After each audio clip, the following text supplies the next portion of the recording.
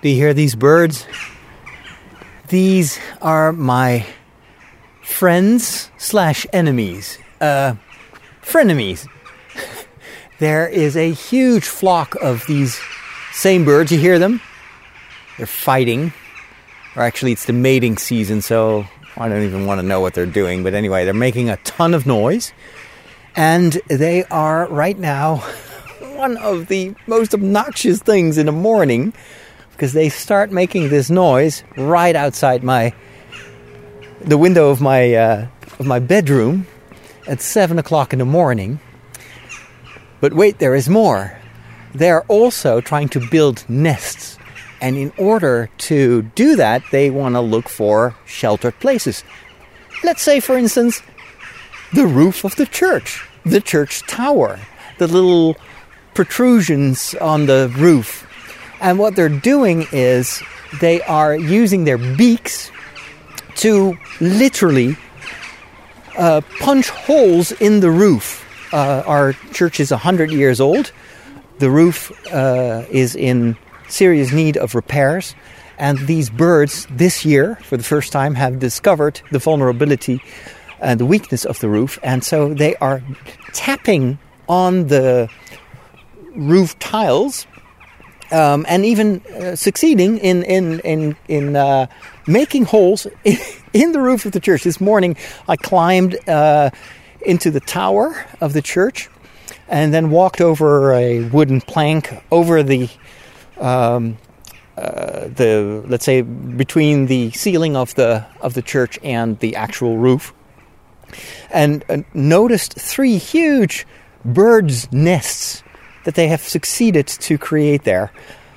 And of course that's the last thing you want, because now that there are holes in the roof, if it starts to rain, and it hasn't been raining for a while now, but it will eventually start to rain, we will get serious damage to the ceiling and to the paint on the ceiling of the church.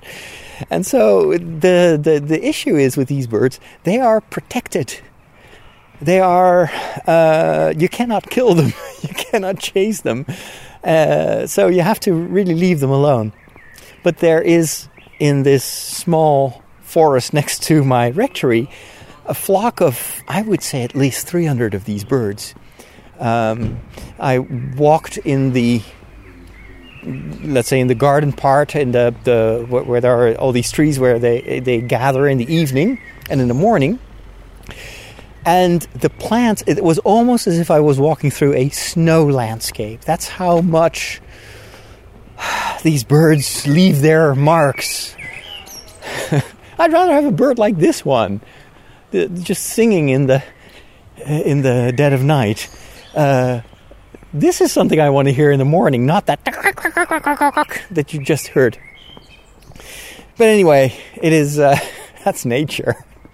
It's got its good sides. It's also got its obnoxious moments. And so anyway, I'm up reasonably early nowadays. And of course, the days are getting longer. So these birds are starting to make noise earlier and earlier. At first, I thought there were people working on the floor level, the ground level of the rectory. And so I went there in my pajamas to yell at them because it was 7 o'clock in the morning. I didn't find anyone. And it took me 2 days to discover that it was actually the birds that I was hearing who were trying to punch holes in the roof of the church. Fun times. This is not the morning, though. This is the evening. And the temperature outside has cooled down quite a bit. Oh, look at these beautiful, gorgeous white flowers in this garden here. It's springtime. Everything is in full bloom. This tree has beautiful pink flowers. I see roses in that garden. That's pretty early for roses. Oh no, those are tulips actually. And most of the trees now finally have leaves. These were completely barren last week, and now it's full of these very small light green leaves. So this is the perfect time of year, actually, for nature. Unfortunately, we're still in lockdown or semi-lockdown, so it's not that crowded outside, especially not at this time. But it is cooling down quite a bit. I think tomorrow the weather is turning a little bit. So it's still way too dry for this time of year, and there are some fires also in nature reserves in parts of our country.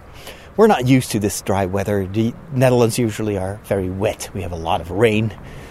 But things are changing.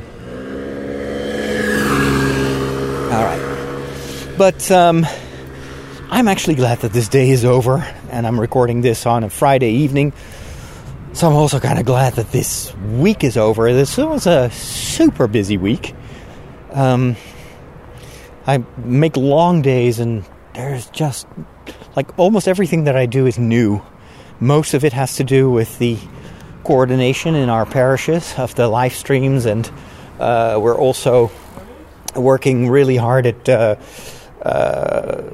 improving the equipment in the church, new cameras, new lights, audio equipment, but also the arrangement of the church to be able to placate all of our parishioners and make sure that they see a liturgy that is the way it should be. And so it's got to be exemplary, which requires also some arrangements when it comes to how the church is, well, at least the area around the altar is arranged. It's fun, but it requires so much communication and also leadership. This for me has also been one of those weeks where I'm underneath the highway here. That's why it's so echoey. This is a week where I really discover how much I've grown in leadership abilities. That's originally wasn't really a strong point of me. I'm more the ideas person. I'm very creative, so I can come up with tons of ideas, but I, in the past, always struggled with the execution, and especially involving other people in making things happen. But right now, in this complicated situation where we have two huge parishes with so many different people that are somehow involved in this transformation of the way in which we are trying to be close to our parishioners, that I really have to put a lot of effort in getting everyone in the same direction and helping people to not only be enthusiastic but also see the bigger picture, understand why we are making changes. So all of a sudden I'm like a transitional manager, and I have to take the lead in many of these changes because I'm the first the person who is most involved right now in making this happen. And I've learned a lot about how much I've grown myself in being able to do this, and I think that I'm really taking advantage of having led the Tridio Foundation for a couple of years now, and having had to take the lead when it comes to the production of my TV shows, the kind of my own growth in managing the international community, the YouTube followers, the social media followers, the podcast followers. I think really, I say really a lot. I really say really a lot. But anyway, it was interesting to see how all those lessons learned now serve me well when it comes to serving my parish. So I immediately knew that if I were to make drastic changes, and we're talking about not just material changes in the way this church is arranged and how it's lit and which equipment we purchase, but also big changes in the way we do things and who we involve and what we do and what we don't do. I immediately realized that I needed to have a mandate to do that. So that would be my first lesson learned. in order to lead, you need to have the mandate to lead. And so I explicitly asked for the backing of both the pastoral team and the two, the two boards of the church. So there is always the parish pastor, who is the formal lead, let's say the CEO, you could say. But then you also have councils of lay people, or not just councils. They're actually leading the parish, and usually they consist of 3 or 4 or 5 people with different responsibilities: finances, the buildings, etc. And I asked formally to be able to make these changes and to make decisions without getting the reaction that, well, that's just Father Roderick with another wild idea. Because I knew that if I would just do it on my personal initiative, it doesn't last, and you create a lot of confusion as to the status of the changes that I propose. So now I can truly say, this is what we're going to do, make it so. And so I'm much more, even though formally in the parish my status is more number 1, you could say. I'm just, definitely number 2 on the bridge. I'm not the captain formally, but I have now it's almost as if the captain is on a away mission, and I'm sitting temporarily in the captain's seat when it comes to this particular exploration of this liturgical space. And so that's the first thing I learned. I needed a mandate. I've gotten it, and that really helps. So now I can say to, let's say, the local people that are in charge, or I can explain, of course I understand that you're used to taking the initiative here and to determine what is done and what not. But I'm taking over. And it's not because I don't appreciate your work. It's just because you need to have one captain on the ship or on the bridge. And right now that's me and not you. That was actually easier than I thought it would be. Normally I'm not used to do that. I always try to suggest maybe we could do that. Don't you think so? You try to find consensus.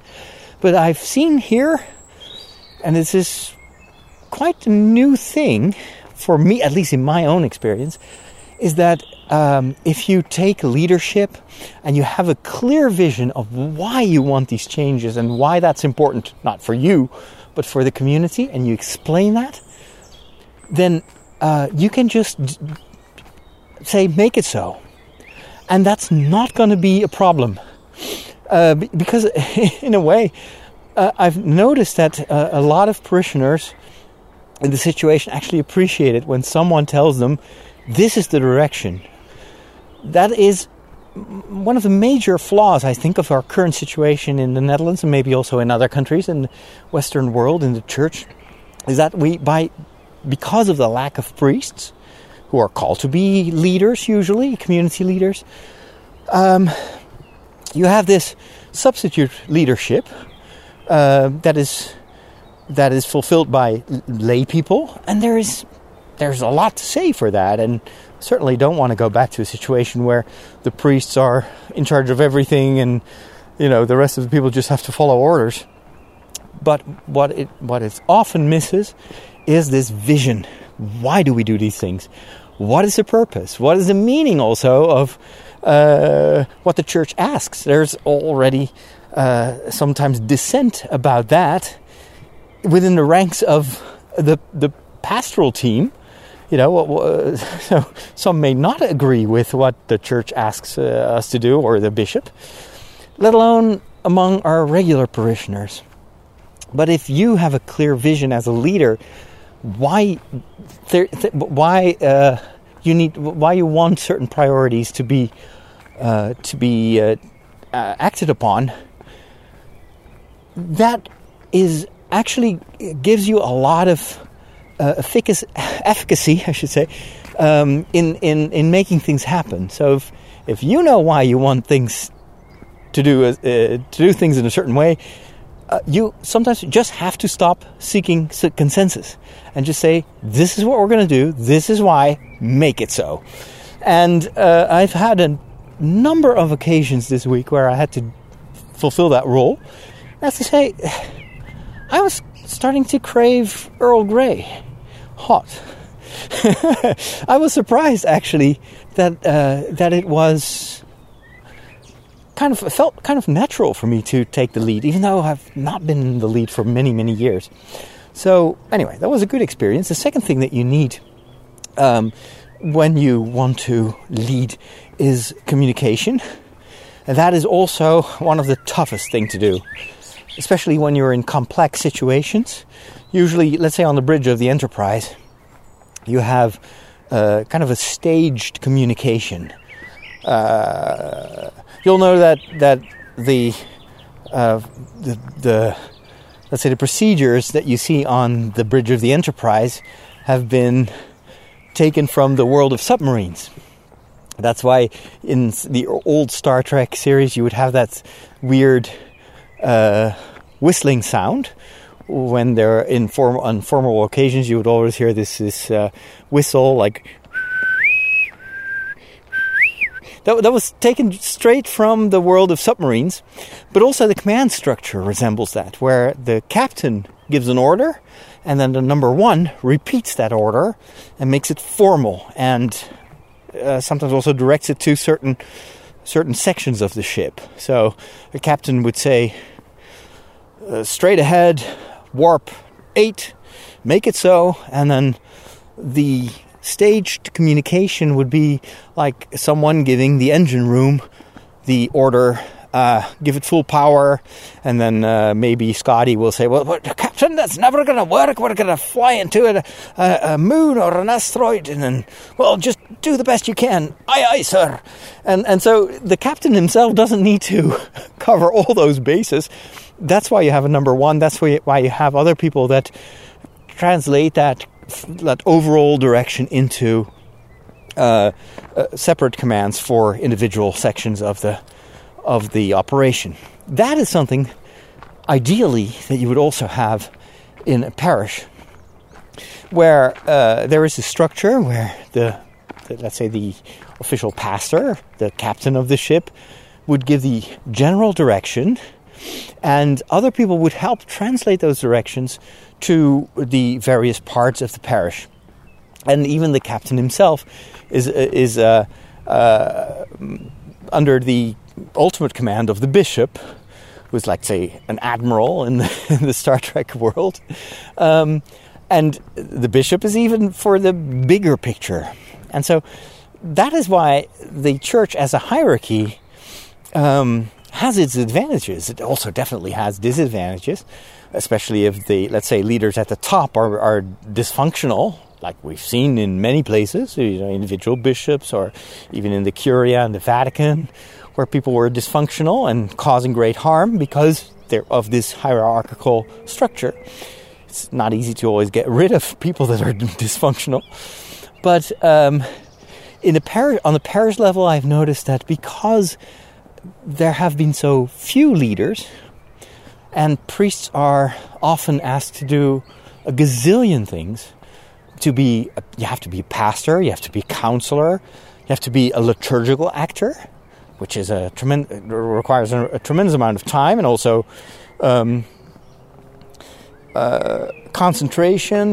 Not everyone is as, let's say, at ease with speaking in public, for instance. So Monday I was visiting a colleague of mine, and he said, now that we're streaming our masses, I'm spending an entire day writing a homily because I want to do it so well, and I know that people are watching this, and I'm much more aware of what I say than I normally am. And I was thinking, my goodness, a day for a homily.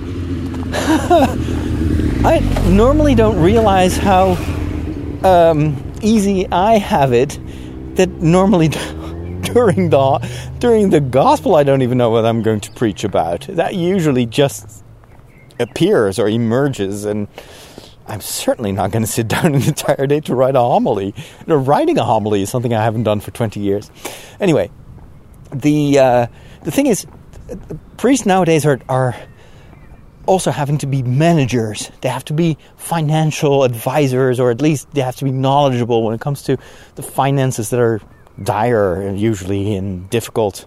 You have to be an HR manager, so you have to take care of your other team members.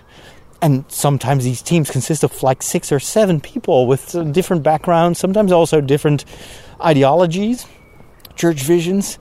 And the pastor is supposed to be able to do all that, to manage all that.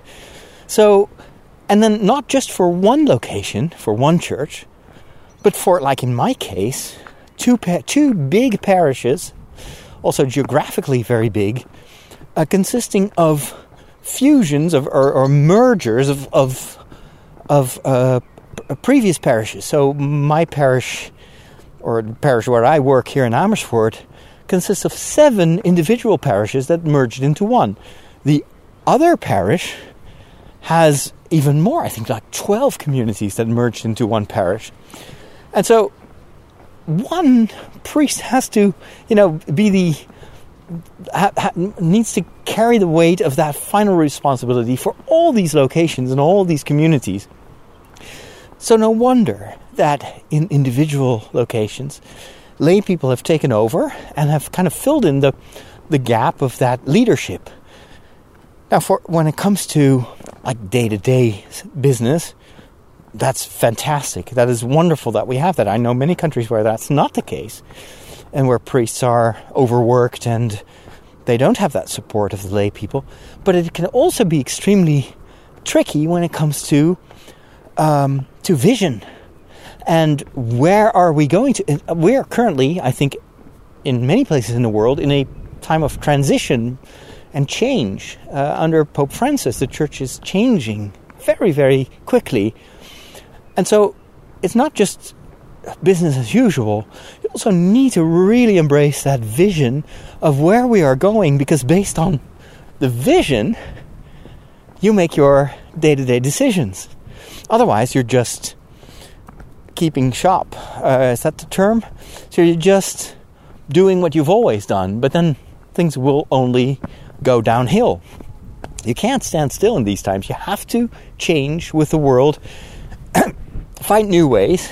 It's getting cold. Ooh. I'm walking here on the countryside. There's a beautiful little white farm here on my left with the red tiles on the rooftops.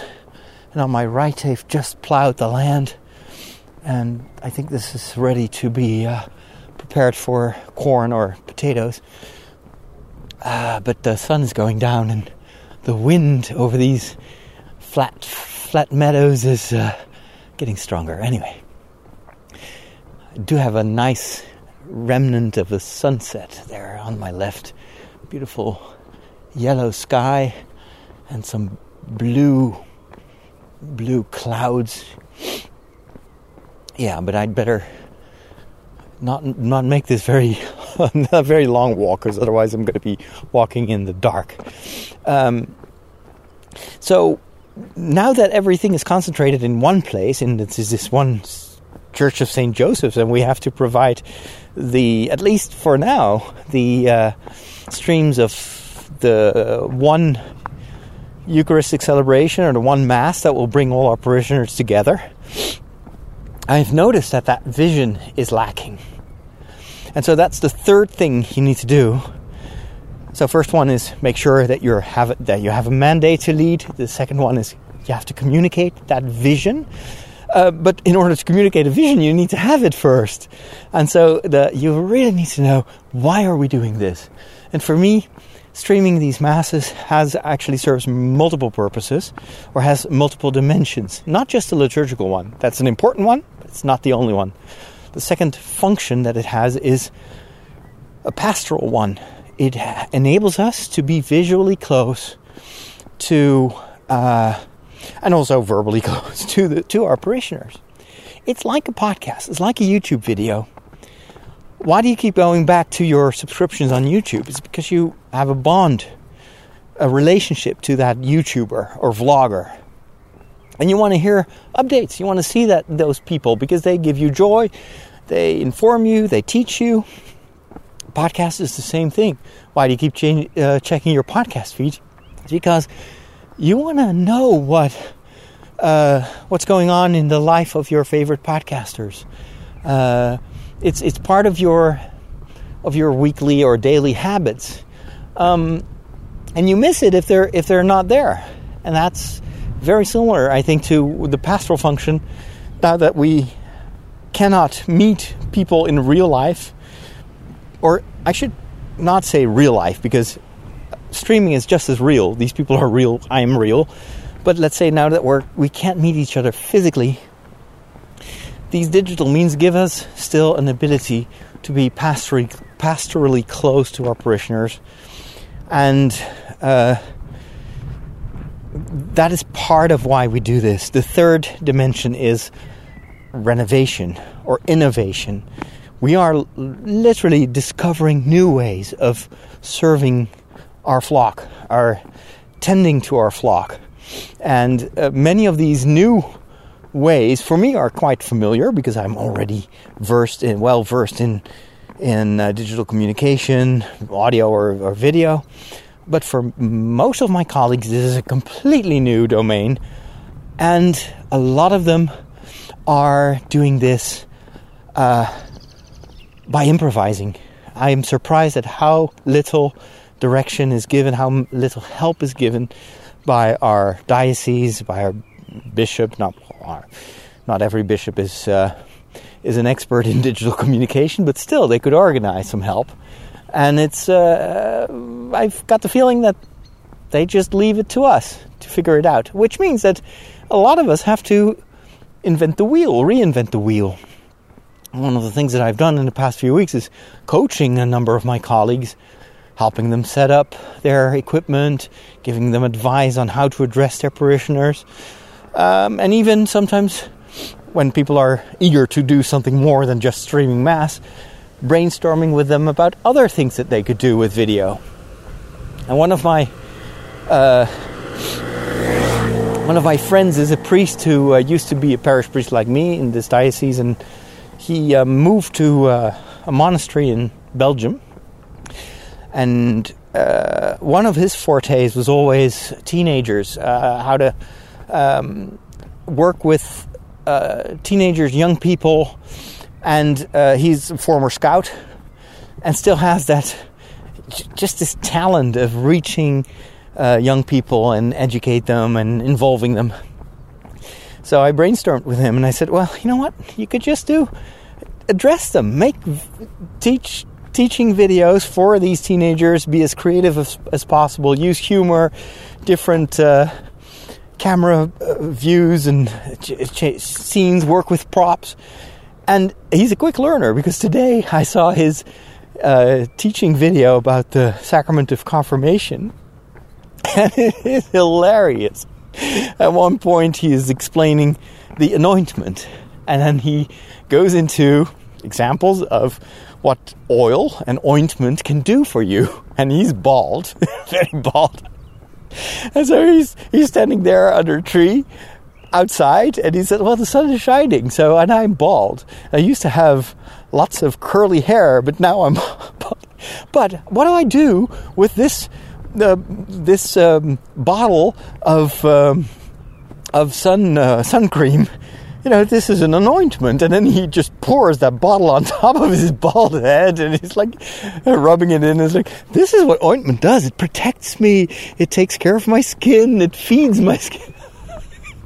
Like that is the most hilarious explanation. But I'm sure that people will remember that.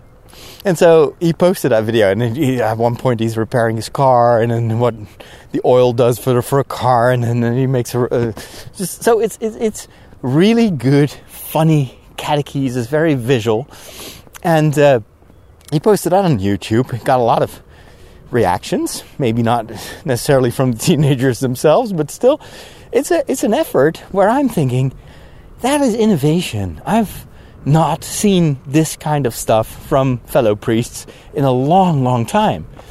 And it's still a bit clunky and there's room for improvement. So I taught him this morning one of the ways to get a bigger audience on YouTube is you have to take care of your thumbnails as well. And so I created a thumbnail for him in Canva and told him how to do that and said, let me just work on that and make it interesting. So of course, the screenshot that I used for the thumbnail was him squeezing that bottle on top of his bald head because it's funny and you want to know what's going on there. And you could never guess from the thumbnail that this catechesis is about the sacrament of confirmation. So that is all part of the vision. You have to think creatively, not just about the general direction, but also how can what are the different aspects of that core mission that we have. But everything should lead to in a direction, because you want to go from A to B and not stay put at A, because A is no longer possible. So leadership is always about direction.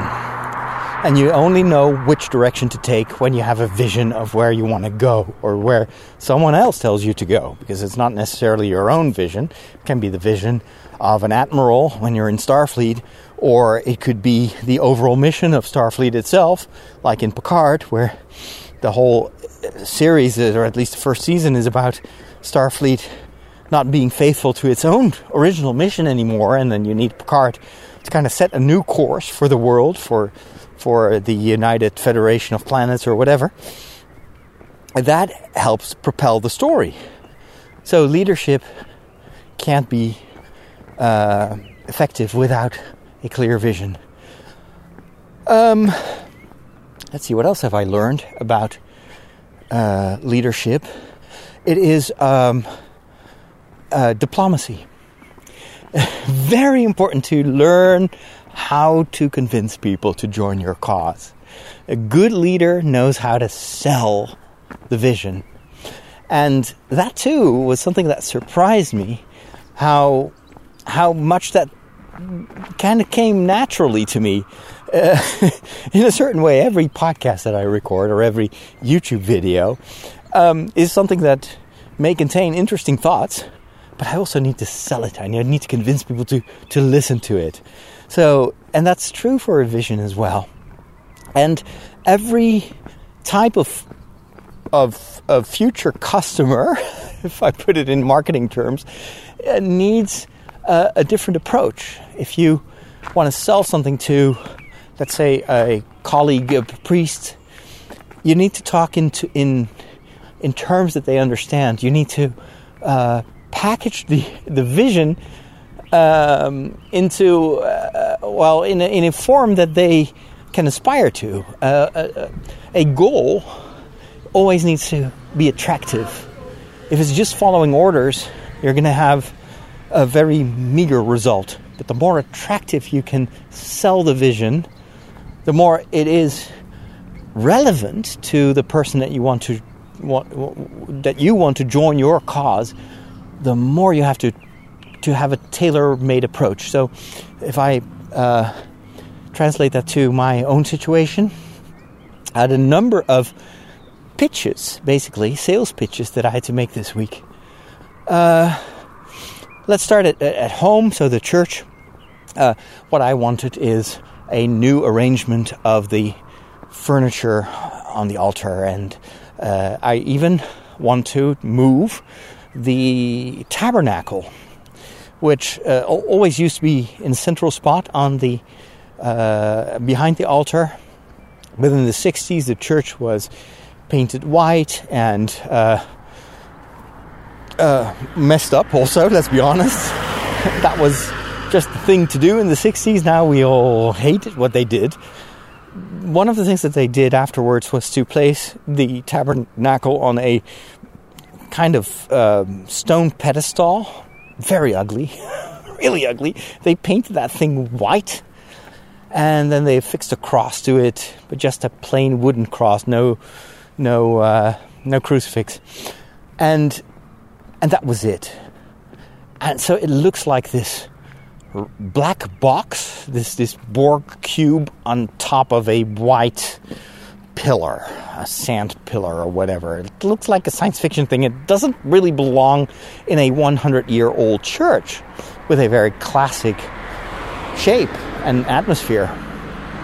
So that thing has been a thorn in my foot, and it's like, I wish they hadn't done it. Had I been in charge back then, I would have never allowed them to do that. And it's also because it is a stone pillar, and if only they'd made it with something a bit noble like marble or something, but it is just a bunch of stones that they probably had lying around, and they did an awful job. It looks terrible. And so I've been looking for ways to change that, but it's just one of those things that everybody feels is a sacred thing. You can't change that. Oh no, it's been there for 30 years. And I'm thinking, that's just like a car that is parked in the wrong spot for more than a day. You can call that tradition. You also can call it an infraction that needs to be penalized. That car has to move, and that's how I look at that tabernacle. Yes, it's been there for 30 years. It doesn't mean that's the right place for it. And so, but in order to convince people, I need to sell that idea. I have to make clear that there is a very good reason to remove that pillar, to place the tabernacle. I would like to have another tabernacle, a bigger one, because we can't even put all of our liturgical stuff in it. I don't have the technical terms, but anyway, it's too small. So for some people, I can explain why I would like to have that more in the center. Visually, it's much more attractive if you have like a central focus point, but also just liturgically, it is right now, it's like literally they put Jesus somewhere in a corner, and there is hardly any place to kneel in front of the tabernacle. And I know that in the more recent instruction from Rome, they wanted us to move the tabernacle to its own chapel. We don't have any chapels where we can put the tabernacle. So I'd say if it stays on the altar or behind the altar, let's put it in a central place. It's containing the body of Christ, for goodness sakes. It's not something you put in a corner. But also, just the whole movement is wrong. It feels like I'm after communion, the remaining hosts, I have to like walk to the corner to put them in that little Borg cube. I would like to have a new tabernacle, slightly bigger, in a central spot, surrounded by candles, and in a noble place. I'm sensitive to that. I know a couple of parishioners that also understand that, but there are also many people that say, well, this is sacred, this is new and modern, and you putting the tabernacle in a central spot that is old-fashioned, etc. So there, sometimes I use the argument of the camera. What do I see through the camera lens? We were working on new lights for the church, and so we need brighter lights on the altar. That pillar with the Borg cube is bright white, and so it catches this huge amount of light, beams it back into the eyes of the camera and into the eyes of the spectators, and it looks really out of place and weird. Plus, it creates a huge dark shadow behind that white pillar, so it looks even weirder and even more ugly when you put light on that altar area. So I use that argument to explain why, for camera purposes, it may be better to find a new location. And then there was yet another group, and they are they're not really too interested in, let's say, the symbolic function of certain furniture. They don't really mind if it's on the left or on the right or in the middle. They just want to get things done. And so for those people, I had a different pitch, and that was that the altar right now, and the area around it, is covered in carpet. That was all the rage in the 60s. Oh, carpet. That makes it feel so much more homely. And right now we would say, oh God, what a bad idea. Who puts carpet in the church? I know that I'm offending probably half of my American listeners because they're like, carpet in the church? Yes, of course, everywhere. The uglier the better, just like in convention centers in the United States. There's one thing that is, for me, like totally weird and Willy Wonka-like. It's the carpet, and it's like in these bright, ugly colors, and what is it, Americans, with your carpet everywhere? It's ugly. And you know it is. You just think it's normal, but it's not. Anyway, so I would say the carpet, it dates back to the 60s. That was put there 40 years ago. More than 40 years ago. And it's this light gray carpet. It's a weird color. Nowhere in the church you see that color. So it just is ugly. But it's so comfortable when you're standing there and you have this roof.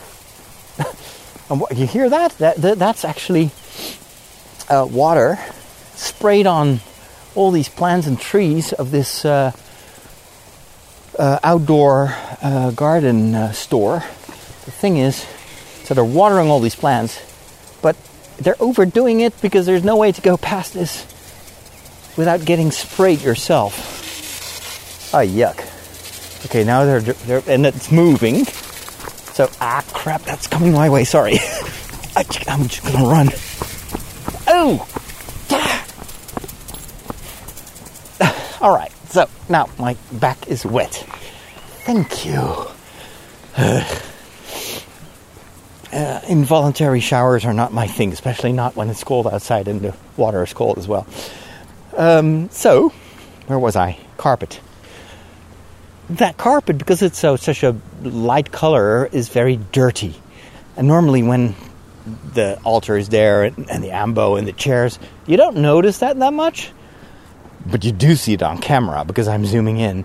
And now that everything, they are cleaning the church, so they removed everything.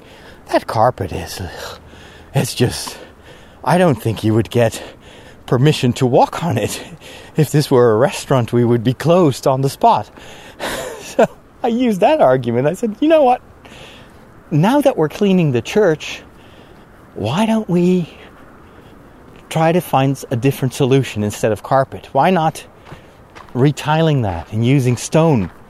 And then I found exactly the right person to make that happen. So this morning we were looking at different options and well, let's make some options. And let's propose some options and explain why it's much better to go for stone instead of carpet. We can always cover it with, tapestry or whatever if you need to dampen the sound a little bit. But it's so much more fitting for a church to have a stone floor instead of carpet. And then, of course, the carpet surrounds that Borcu protrusion there. So I'm saying, I said, well, you know what? If we're going to do this, then I think we should get rid of this stone pillar, make a nice floor, and then create a new location for the tabernacle that we place on top of that beautiful floor that we want to make here. And that was just the reasoning that was needed. Say, well, you know what? That's actually something that we could consider. I'm thinking, okay, small baby steps. But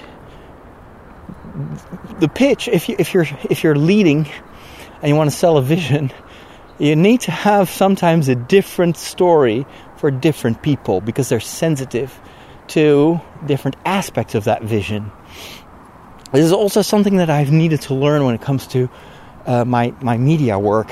In order to get the mandate to take initiative in social media and YouTube and television work, I had to sell it to my bishop in a certain way and show the relevance of what I do for his goals and his vision. And also sometimes you have to just explain how my vision of what I think is necessary aligns with his ideals and goals. And it's not about making up a story. Like in these 3 different approaches of how to rearrange the church, I've told the truth. I've said this is why I think that we'd better make some changes. But it's a different story for different people because they have this different sensitivity and approach. And well, I think even in communication, it's usually, I mean, if I make a Star Wars video, I'm not going to reach an audience of gardeners on YouTube. If I want to reach gardeners, I'm going to do a series about the plants on Naboo. And then maybe I will sell Star Wars to some gardening fans, because Naboo is a beautiful planet and full of beautiful gardens. You see, so it's all about translating the vision into something that can be aspiring for the people that you want to move in your direction, or that you want to join your cause. Is probably a better way to put it. It's not about manipulating people, but it's about making your vision appealing to different groups of people. So that is another thing that I have to do, and that takes a lot of time, because it's there are a ton of different generations and sensibilities in our Catholic Church. And what works for one community may not be that attractive to another community. The same is true with my colleagues in the pastoral team. Some of them are priests, some of them are lay people, some of them are deacons. They all have their own angle. But you still need to find common ground. You need to have that vision, even though a lot of them were just used to do work in a certain way. Everybody has his own kind of natural environment where they feel happy and where they feel accepted, and the same is true for me. There are communities where I love to go and where I feel that they do appreciate my style or the way in which I celebrate Mass. There are a few, not many, but there are a few communities where I don't feel that, where I don't feel welcome or respected. And I'm usually quite reluctant to go there, and if possible I even avoid it, because I know that there's just no match. I don't have much in common. My vision of my work and also the church is so different, so divergent from certain communities, that you can't really help each other. So sometimes leadership also means stepping away from what I call dead horses. How to move a dead horse? Well, you can pull, you can push. It's not going to move because it's too heavy. And sometimes, I'm using here a Dutch saying or a Dutch symbol. I'm not sure if it exists in English, but it's just no use pulling a dead horse. It's not going to move. And so leadership also means to be realistic about who you can convince, but also be ready to take your losses when it comes to the vision. Sometimes people will not join you. Sometimes people will not really share your ideals. And that's possible. I don't say it's always legitimate, because I feel that if you're part of a certain community, in this case the Catholic community, you're supposed to have at least common ground on the most important things. If you don't have that, you should ask yourself if you still want to belong to the Catholic Church. It's very simple. It's been like this for the 2,000 years that the Church exists. Even Jesus is very realistic. He tells his apostles at one point, when everybody's walking away, so Jesus is preaching about the bread of life. And so he's telling you, only if you eat my body and drink my blood, you will have life eternal in you, or something like that. I'm not very... don't quote me on this. But you know what I mean. That's that passage where, like, most of the people that listen to Jesus are scandalized. Like, who can listen to this guy? He's nuts. Eat his body and drink his blood. What the heck is this? You know, as long as he tells us stories about a king and his vineyard, that's fine. We understand that. But eating his body and blood, what the? And so they walk away in droves. So it's one of those moments where you realize that even Jesus was the Son of God, and even he could not force people into joining his vision or understanding what he said. And then he turns to his apostles. And we don't know the exact context. Maybe the apostles themselves were also a little bit scandalized by what Jesus said.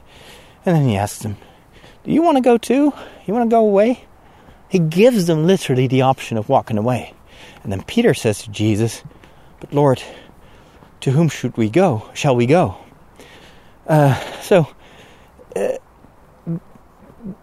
What I think is so important about that passage and inspiring is that Jesus knows that leadership means that you can lead the way, but you can't force people to follow you. So it's a leadership like a shepherd. You know what's good for your flock, but you can't force the sheep to follow you. You hope that they do, but there will always be sheep that get lost, and then you can, of course, try to find them if they are lost, maybe beyond their fault. You can try to protect them against the wolves.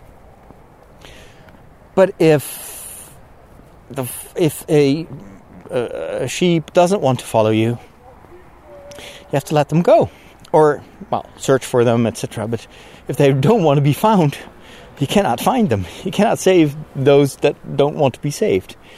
So that is fight the battles that you know you can win. That's a cliche, but it is true. Don't put your energy into trying to convince everyone to share your point of view. That's true on Facebook as well. I see all these flame wars. Like every time Trump says something, like half of my followers are like, "Oh, that's awesome," and another, "Oh, come on," and then they try to convince each other, and then they're scandalized that the other person doesn't understand. That's like that rarely happens. When have you been convinced differently from what you already thought by reading something on Facebook, right?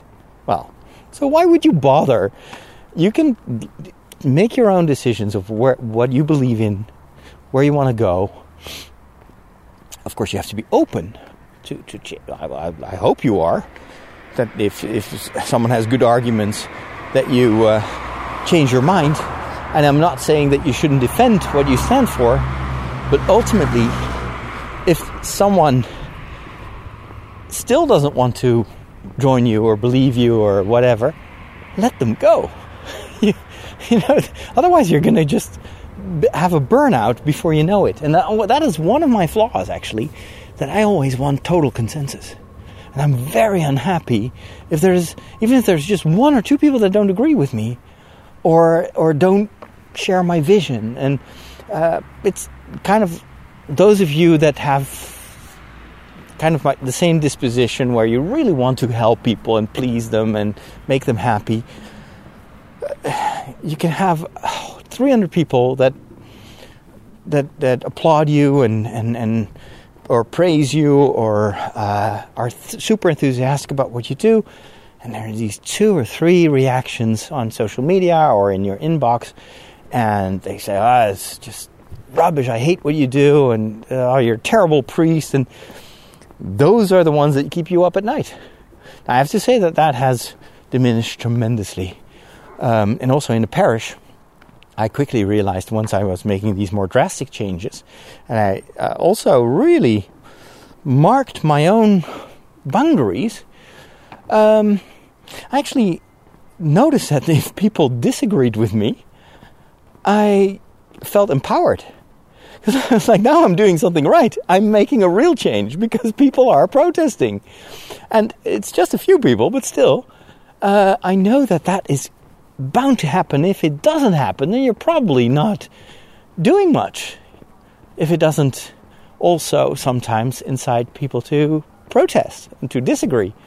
And with all disagreements and criticism, you always have to ask yourself, to a certain point, of course, is there some truth in there? Maybe I am going too fast. And so in this process, that would be my last point that I've learned when it comes to leadership.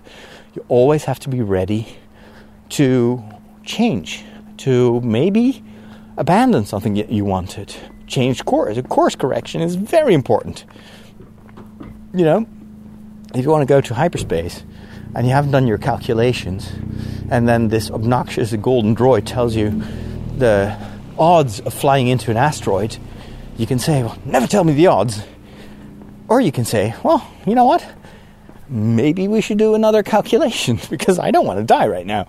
So, and that is, I think, what's so important of good leadership knows when to listen and know when to take more time. And it's important to not see that as a defeat, or that you messed it up or whatever, but it is necessary course correction sometimes. And you always have to weigh it, because there are people that will always say, you're going too fast. I don't think we should do that. People always step on the brakes as an initial impulse. If you notice that is happening, and you know that is a pattern, you have to always weigh that. Okay, is this the same criticism that they always give everyone just because they don't like change, or they don't like you, which is also possible and totally legit? Or maybe you should just step over it and ignore it. Don't try to win people over. But sometimes people may tell you, or especially if several people tell you, you're going too fast. Or, yeah, you may think that's a good idea, but have you thought of? Or maybe they're not able to formulate it like that, and maybe they'll just be vicious and say, you're an idiot. I hate you. Maybe they tell you that because they don't have the words or the diplomacy to put it in a different way. And maybe the reason that they tell you that is because you're going too fast, or because you're not approaching it in the right way. So always be willing to learn, willing to course correct, but never abandon the vision. Never betray your own goals just for the sake of keeping everyone happy. Because if you want to keep everyone happy, you're going to be the most unhappy person on the planet. That's one of the examples that I've seen several times in my own life, and also with colleagues, that those that don't want to pick a fight with anyone, and they don't get anywhere. And ultimately, it will be an open war. Because if there's one thing that people need, it's leadership based on vision and mandated leadership. And if they don't have it, then everybody becomes a leader. And if you have multiple captains on the bridge, your enterprise is going to crash into the first planet it encounters. Goedenavond. So, those are my leadership lessons.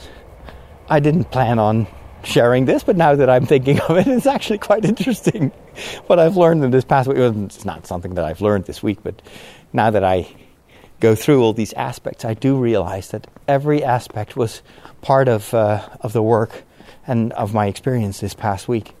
So hopefully this kind of confirms you in your own life when in situations where you have to take the lead. Maybe you've learned something. Maybe this is all kind of, you already know this, but then consider this to be confirmation of what you already thought it was.